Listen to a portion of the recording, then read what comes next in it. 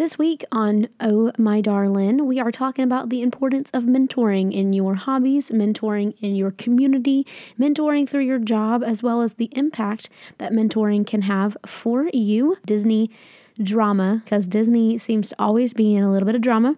And ending this episode, of course, with Georgia on my mind with our first of the 7 natural wonders of Georgia. Stay tuned and keep listening if you want to hear more. Oh my darling. Oh, my darling. Oh, my darling Davis. You were listening to my podcast. Oh, my darling Davis. For this kind of main topic of episode 3, we're going to talk about mentoring, which is all around us. By definition, mentoring, it's a verb, and it's essentially to advise or to train someone, especially a younger colleague. So I think I'm going to start out with just telling you a couple of good stats to really inform you and just kind of prove that mentoring is important. And this comes from the McCarthy Mentoring from May of 2017. And it said 71% of Fortune 500 companies have mentoring programs. Why?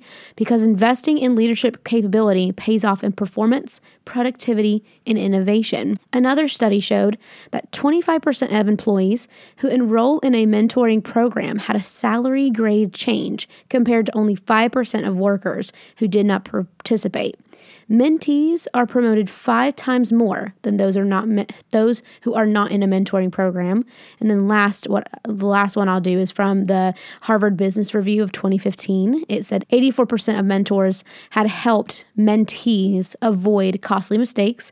84% became proficient in their roles quicker, and 69% of them were making better decisions thanks to their mentors. And of course, that absolutely makes sense. You see that time and time again in the workplace where your mentor, if you can get a mentor, they of course are going to help you grow and help challenge you and to help you develop skills that you might not have had in that job. So of course you're going to get a pay raise because they see the work you're doing. They see that your mentor has helped you and they realize the potential that you have to do better in the company, to move up. And for example, I actually work at a private resort down here in St. Simons, and we have a program that helps develop leadership skills in our coworkers. So they go to this, I think it's a 3-month program where they're working in teams to develop these skills, to really hone in on who they are as a person, what their leadership capabilities look like. And then what happens is they get in this little group and they they use a project, a real life type of scenario, and try to come up with a solution for it. And they're partnered with, the administrators of different departments on at our resort. So they get more experience and they get a different perspective because they have a mentor that's maybe the director of the spa or the director of the activities, director of golf, or whatever the case may be. They're able to see that other side, that different viewpoint, rather than the mentee, I should say, has a narrow viewpoint because they only see the aspect of what they're doing. But when they're mentored by somebody who's got more experience, who has seen a couple more years or seen some more types of scenarios, it educates them. And of course, they're going to get a pay raise because they're working with somebody who's already a higher up. And that's going to affect their job performance. And when that performance increases, their productivity, their innovation, it will pay off. And to connect those statistics, let's talk about some amazing partnerships of mentors to mentees. And I'm not talking about Mr. Miyagi and the Karate Kid. I'm talking about real life mentors that obviously helped this mentee change the game. My first example, probably one of the best, maybe earliest examples. It's 400 BC. It's Socrates to Plato, and then Plato to Aristotle. You can just recognize the names, and you don't need a philosophy book to understand that they were both pillars of Greek philosophy and the bedrock essentially to what modern philosophers pretty much think about on the daily basis that keeps them up at night.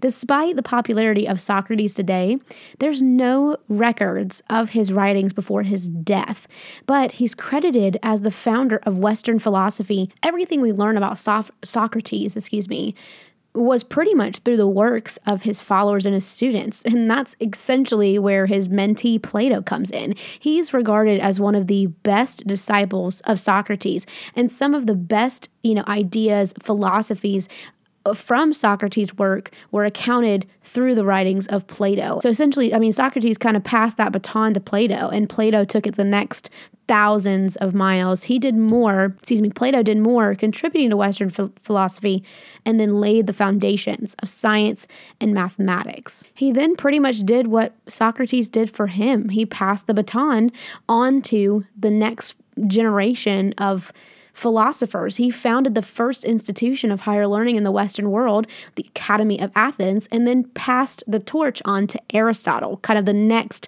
baton holder for philosophy into the modern world. And thank goodness he did, because after Aristotle enrolled in Plato's school at about 17 or 18 years old, he was a student there until he was 37 years old, and he is now known as the father of Western philosophy. His teachings served as some of the first comprehensive systems of Western philosophy, and he truly deserves it because his ability to kind of surpass just philosophy, his ideas went into poetry. They went into science and linguistics, politics, government, and economics. My next example is going to be more kind of entertainment heavy, with J.J. Abrams being mentored by Steven Spielberg. Now, these two are big movie names. Steven Spielberg he's an American film director, producer, screenwriter. You will know him for Jaws in 1975. He created that summer blockbuster. Then he did Close Encounters of the Third Kind, Raiders of the Lost Ark, E.T. the Extraterrestrial, Jurassic Park. You name it, he has probably made, or he's probably been the filmmaker or director and producer on these works. Then you've got J.J. Abrams. He's also an American filmmaker. He produced the movies regarding Henry, Forever Young, Armageddon, Cloverfield, Star Trek, Star Wars The Force Awakens, and Star Wars The Rise of Skywalker. Thank goodness we had J.J. Abrams, because he pretty much saved the last 3 movies for Star Wars. We'll get into that later, but just to kind of give you an idea of the two directors. Now, J.J. Abrams has talked about how he pretty much got really, really lucky with having Steven Spielberg as his mentor. And he really talked about how he was lucky enough to have Steven Spielberg as his mentor and his confidant. And just the fact that he was able to, I think he got an internship with him. It's obvious that his mentoring of J.J. Abrams has really helped in his career. Even in this interview, Steven Spielberg talked about how he loves to give back in other ways. He gives back. He's helped mentor young directors like Robert Zemeckis, J.J. Abrams.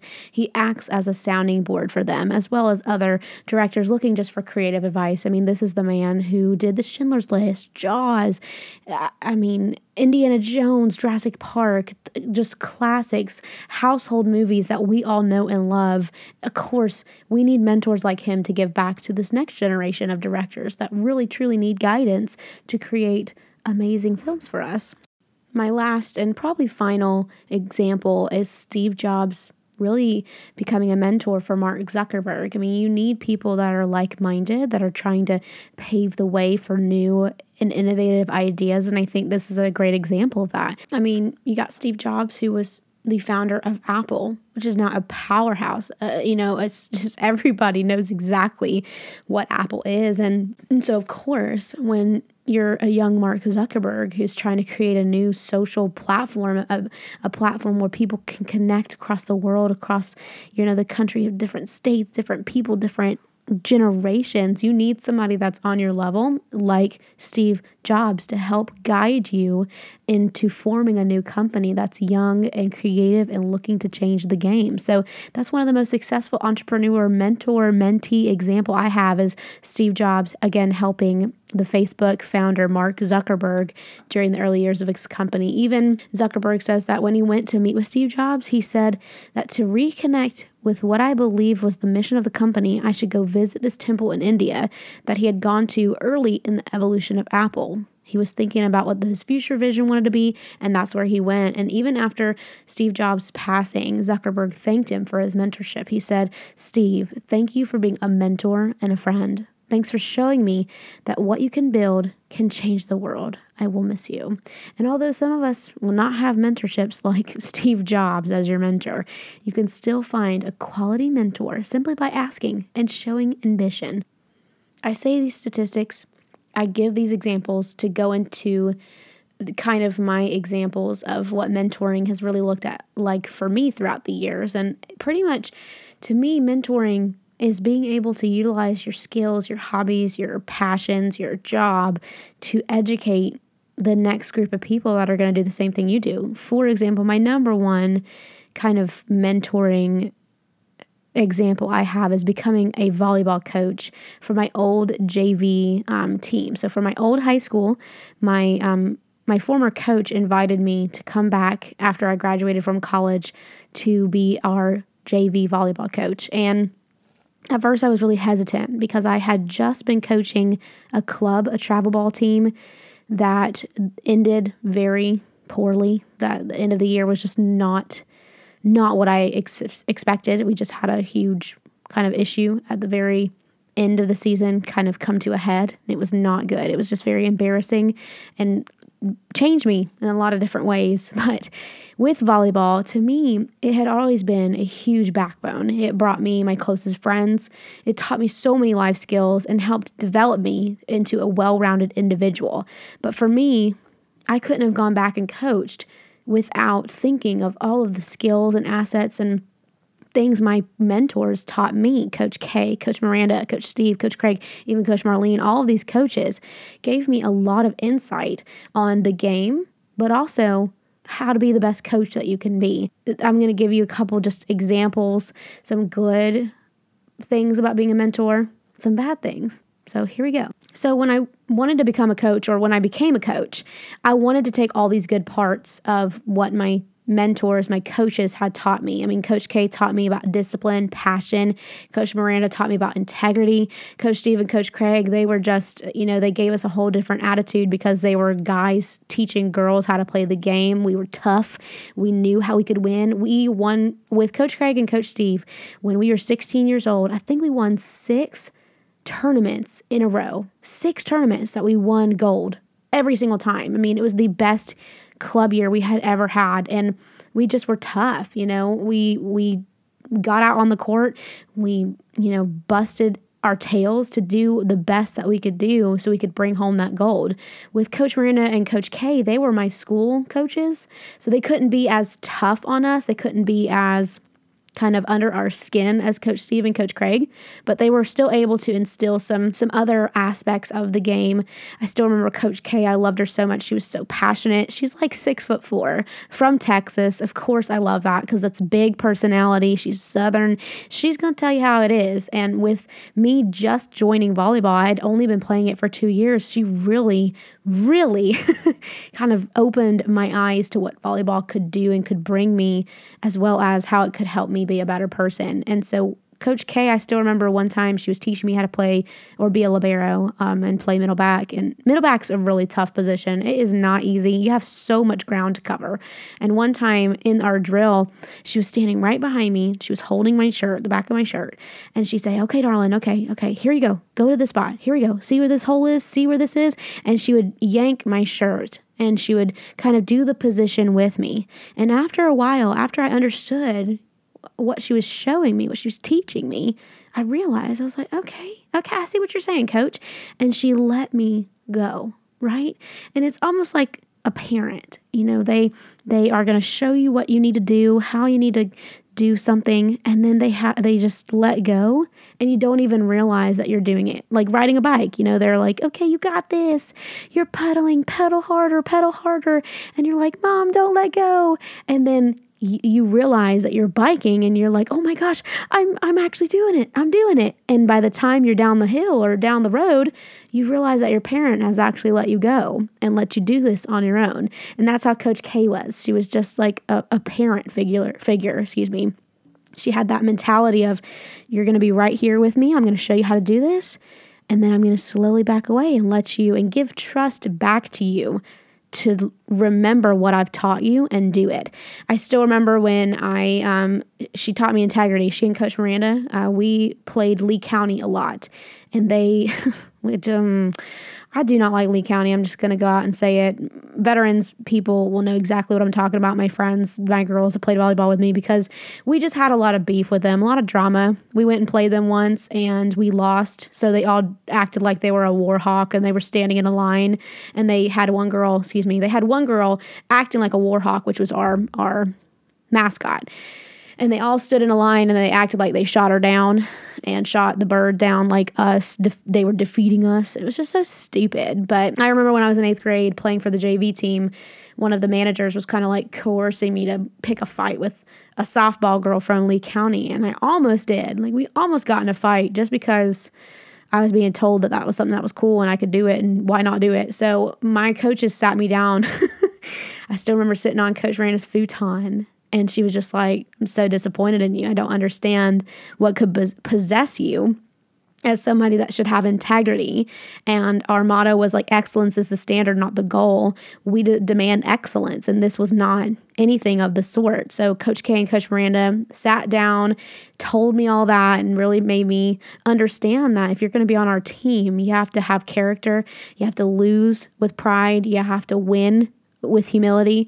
And although you have an attitude, you got to really suppress that if you're going to want to stay on this team. So I had to sit the bench for a couple games, and I learned my lesson real quick. I still had attitude here and there, but it was attitude that I channeled into winning. Again, winning with humility and losing with integrity. So they just such great mentors for me. So moving into this next bit of information, I think the reason they were such good mentors is because in all of those examples, they were training me, motivating me. They were giving me advice, helping me to succeed, teaching me how to set our goals, supporting me, cheering me on, and then coaching me in the correct direction that I needed to go.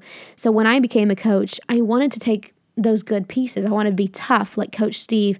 I wanted to be defensively minded like Coach Craig. I wanted to think about the importance of having a great setter and hitters like Coach Miranda, but then be that kind of like guiding hand like Coach K was. She just was there for us, and she was like a parent figure. So I took all those pieces, and when I became a coach, I implemented them, and I had some amazing times with those girls at Veterans. It was absolutely wonderful. But I did have some bad experiences in my own mind, in my own self, because as a coach, I was young. So I did make mistakes here and there. And that's what being a mentor is all about. It's about understanding your girls, understanding that your mentees, I should say, understanding them, making some changes, making your choices, and then understanding that if it backfires, how would I change that? Or if it goes great, how could I do it again? That's really what's the most important thing about being a mentor. So here are some good and some bad examples of what being a mentor for volleyball was for me. The first one is obviously like feeling of success, that gratification you get when your pupil, your mentee learns something and you see it happen. For me, that was really simple because I would teach them how to do something. My volleyball girls, my JV, teach them how to pass, how to serve, how to do this, how to do that. It's really easy to do that because you can teach them so many skills and then you see them perfected on the court, and it's instant gratification, especially when we had actually lost to Hoko 3 times throughout the season. 3 times. And every time we lost, we would get better and better. We were so close to beating them. But when it mattered the most, which was for the county championship, we beat them in their own house. And it was because of the girls. They learned exactly what they needed to do.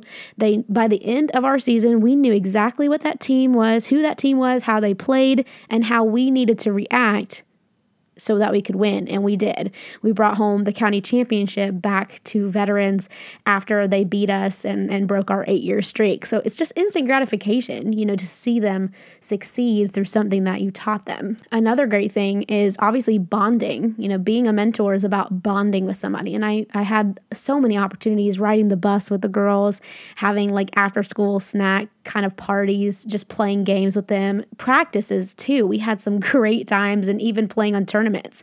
Those moments are things I will cherish forever, and I hope that they cherish as well, because that's the whole point of being a mentor, is to bond with somebody where you understand them as a person, as a player, and you have more kind of like a lifelong bond. I feel like one day, hopefully, I've encouraged them, I've taught them enough that one day they could be coaches for veterans. They could be, the person that I call on one day to come coach for me somewhere, or come help me do this, or Coach Marlene wants them to be a coach for. That's what the whole thing is about, is making them love the sport, making them love the game, but then hopefully they'll get that passion and bring it back to veterans, or back to, their life. And again, with bonding with them, those memories that you create from being their support system, their cheerleader, are what you'll cherish forever as a mentor. Some of the only bad things about being a mentor is kind of when your mentoring collides with your hobbies.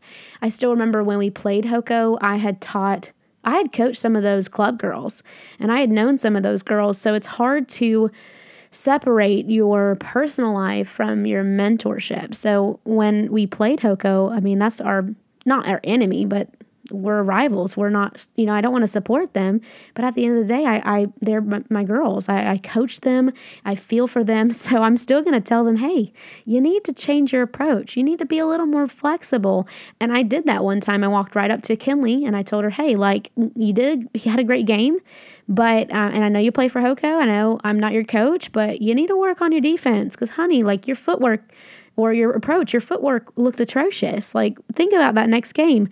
And then what happened? Her footwork looked amazing. So you're never not going to be their coach. So it's hard, again, to coach them, but know that it might go against your other friends, or go against the team that you coach for, or the people that you support.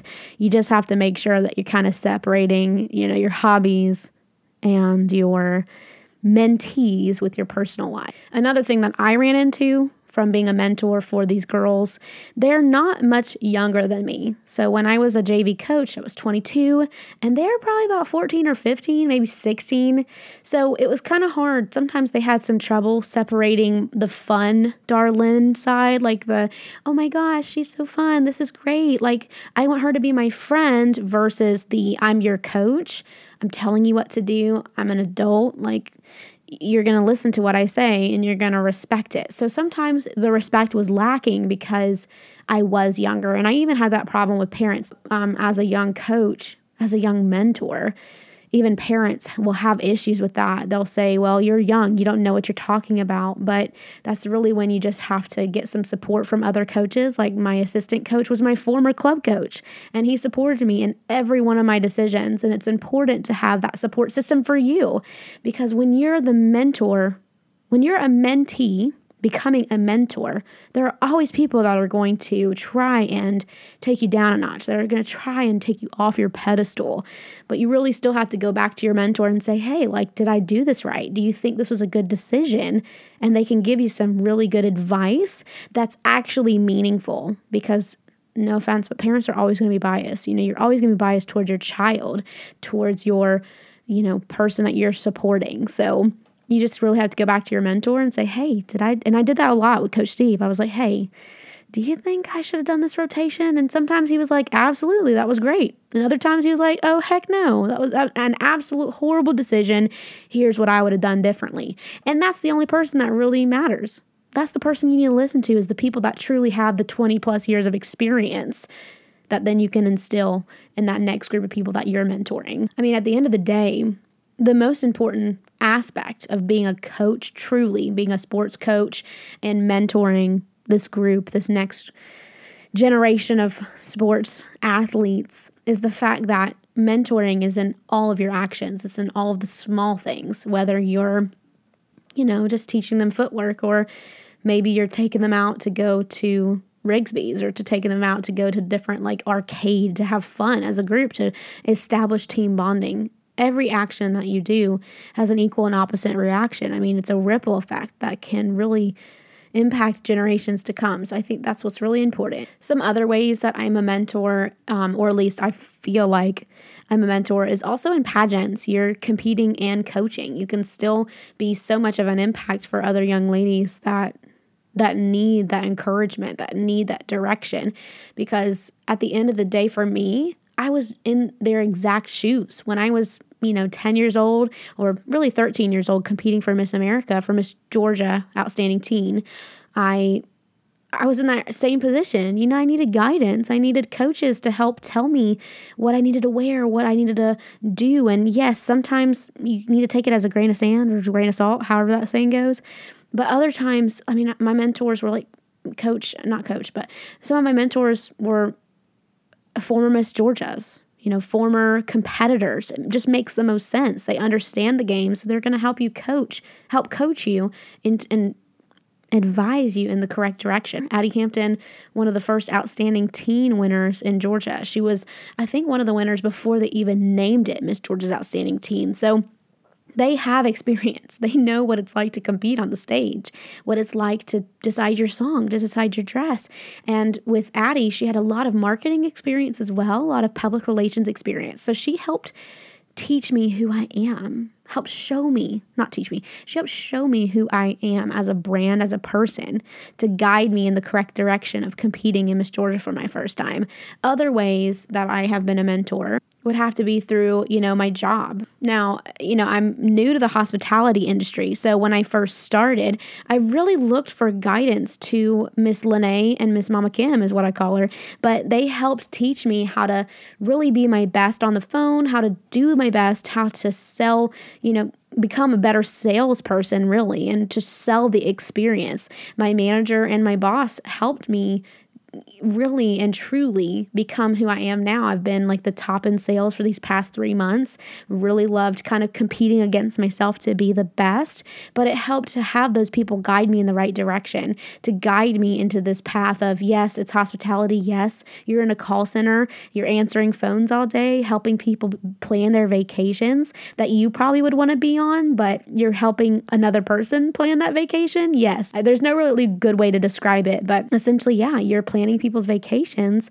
And although you would really want to be on them, how can we make you the best version of a salesperson for Sea Island as we can? So it's thanks to Lene and Mama Kim and Kelly and Ben who really helped me shine and helped me find my kind of way of presenting the information, selling, and booking clients for their vacations here to St. Simons, to Sea Island. I've really enjoyed it. And now I feel it's my job to help other people. So we actually had a young lady who transferred into our department. And when we were actually in the office, I tried to help her as much as possible.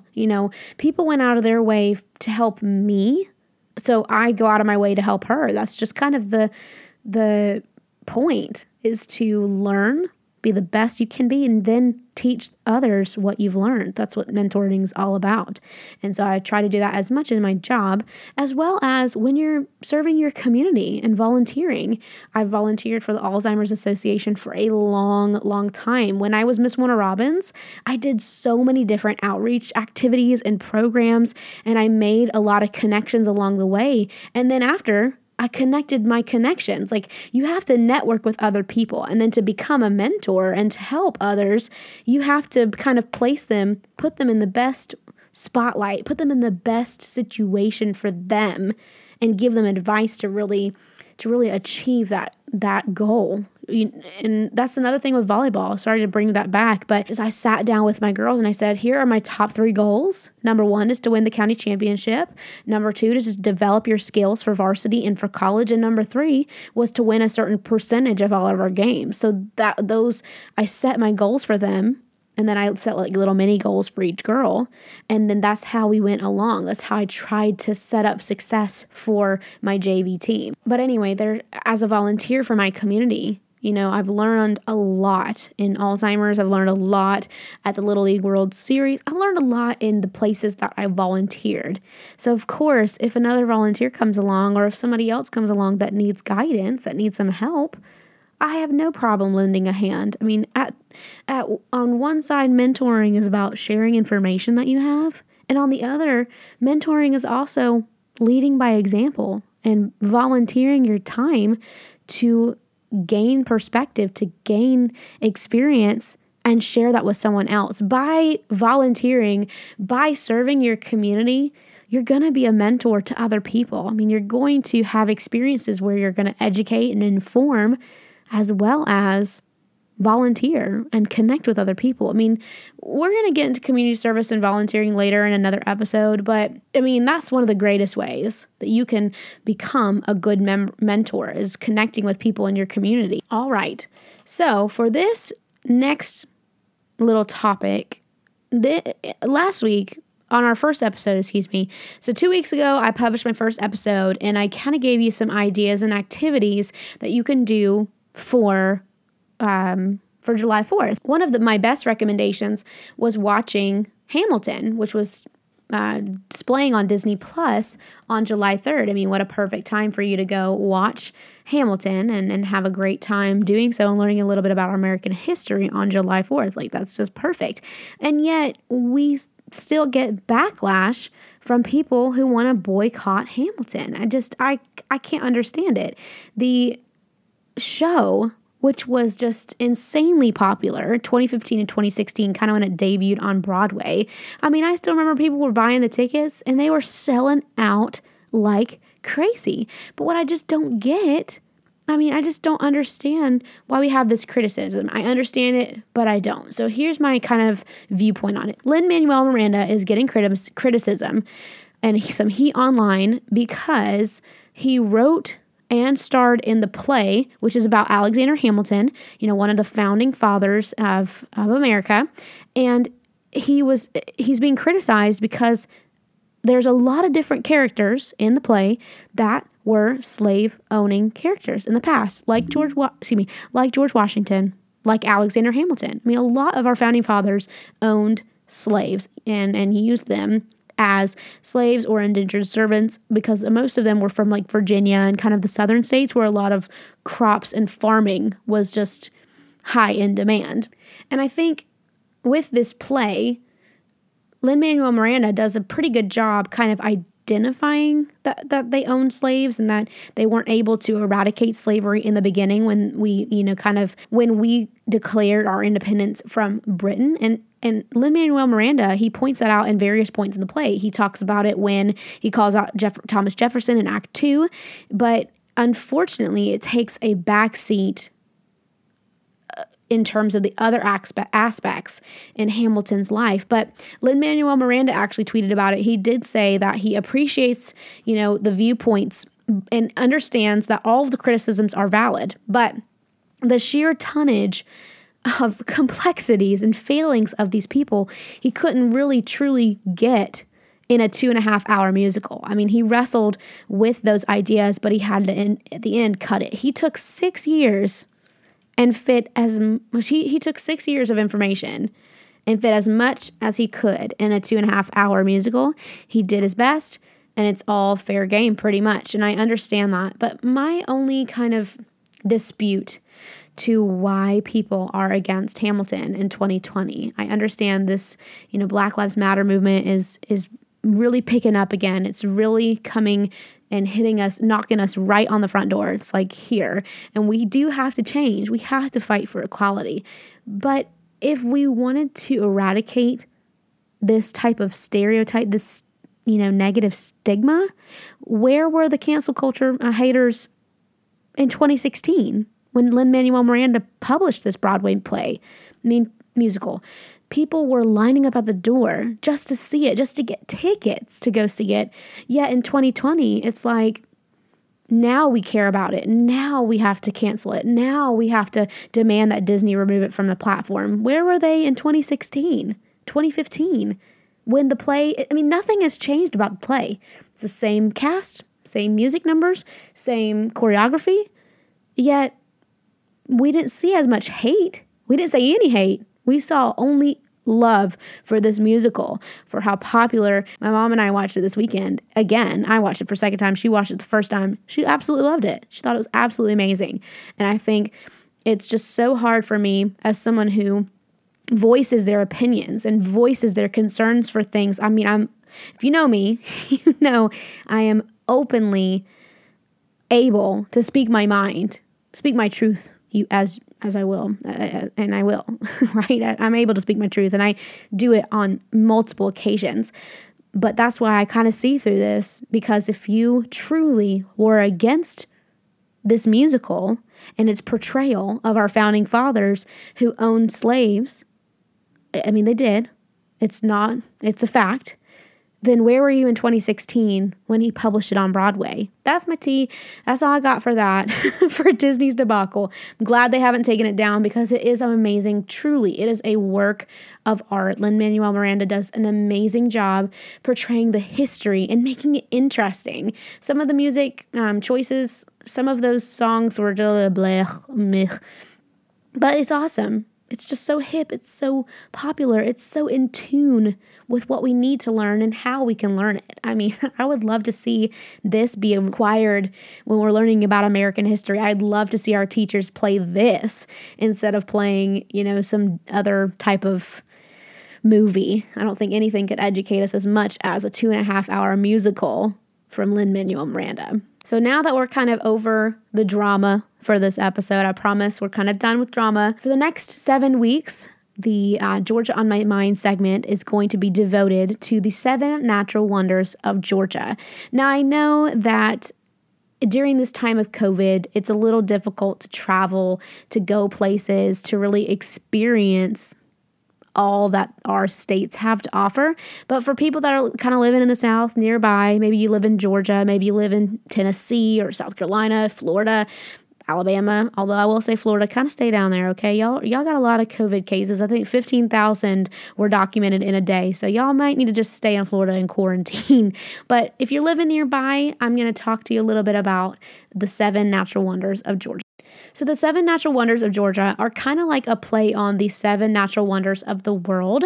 And in 1926, the first list of natural wonders was compiled by a state librarian. Her name was Ella Mae Thornton, and she published in the Atlanta Georgian magazine the first list. And those included Amicalola Falls, Jekyll Island's Forest, the Marble Vein in Long Swamp Valley in Pickens County, the Okefenokee Swamp, Stone Mountain, Tallulah Gorge, and Warm Springs. And from that list, we've kind of redone the list, and the true 7 natural wonders of Georgia are now considered to be, which a couple of them are from the original list, but it's Amicalola Falls, the Okefenokee Swamp, Providence Canyon, Radium Springs, Stone Mountain, Tallulah Gorge, and Warm Springs. And if you're from this area, or maybe you're just from the South, or you're from America, anywhere, you probably recognized a couple of these. Stone Mountain's very popular.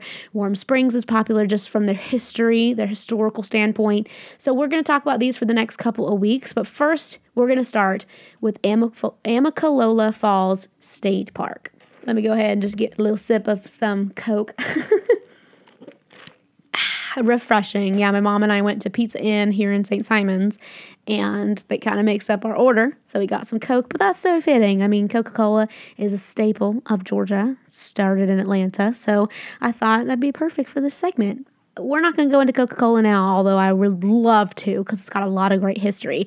Maybe we'll save that for next time on Georgia on My Mind. But Amicalola Falls State Park and Lodge is an 829-acre Georgia state park. It's located kind of in the northern part of Georgia around Dahlonega, Ellijay, and Dawsonville, which is why I say if you're from Tennessee, you could always just come drive down and visit Amicalola Falls. The name of the park is derived from a Cherokee language, and that word Amicalola means tumbling waters. The park is home, obviously, to Amicalola Falls, which is a 729-foot waterfall. It's the highest waterfall in all of Georgia. And it's kind of funny because if you've ever been to this seventh natural wonder of Georgia, if you've ever been to Amicalola Falls, you will understand the pain of the long staircase that it takes to go all the way up and all the way down this beautiful waterfall. It is gorgeous, but it is literally like a workout. You know, you really have to go down all those stairs, all up and down to see the true beauty of Amicalola Falls. The word, again, Amicalola, is roughly derived from the Cherokee dialect, that roughly translates to tumbling water. The first account of the falls was actually written by Williamson in 1832. He was exploring the area while seeking land to claim in the 6th Georgia land lottery. And he pretty much just described this amazing waterfall, this beautiful Amicalola Falls, which again, 100 years later would become one of Georgia's 7 natural wonders. In 1852, a man named Bartley Crane settled near the base of the falls and owned several hundreds of acres in the area, including the falls.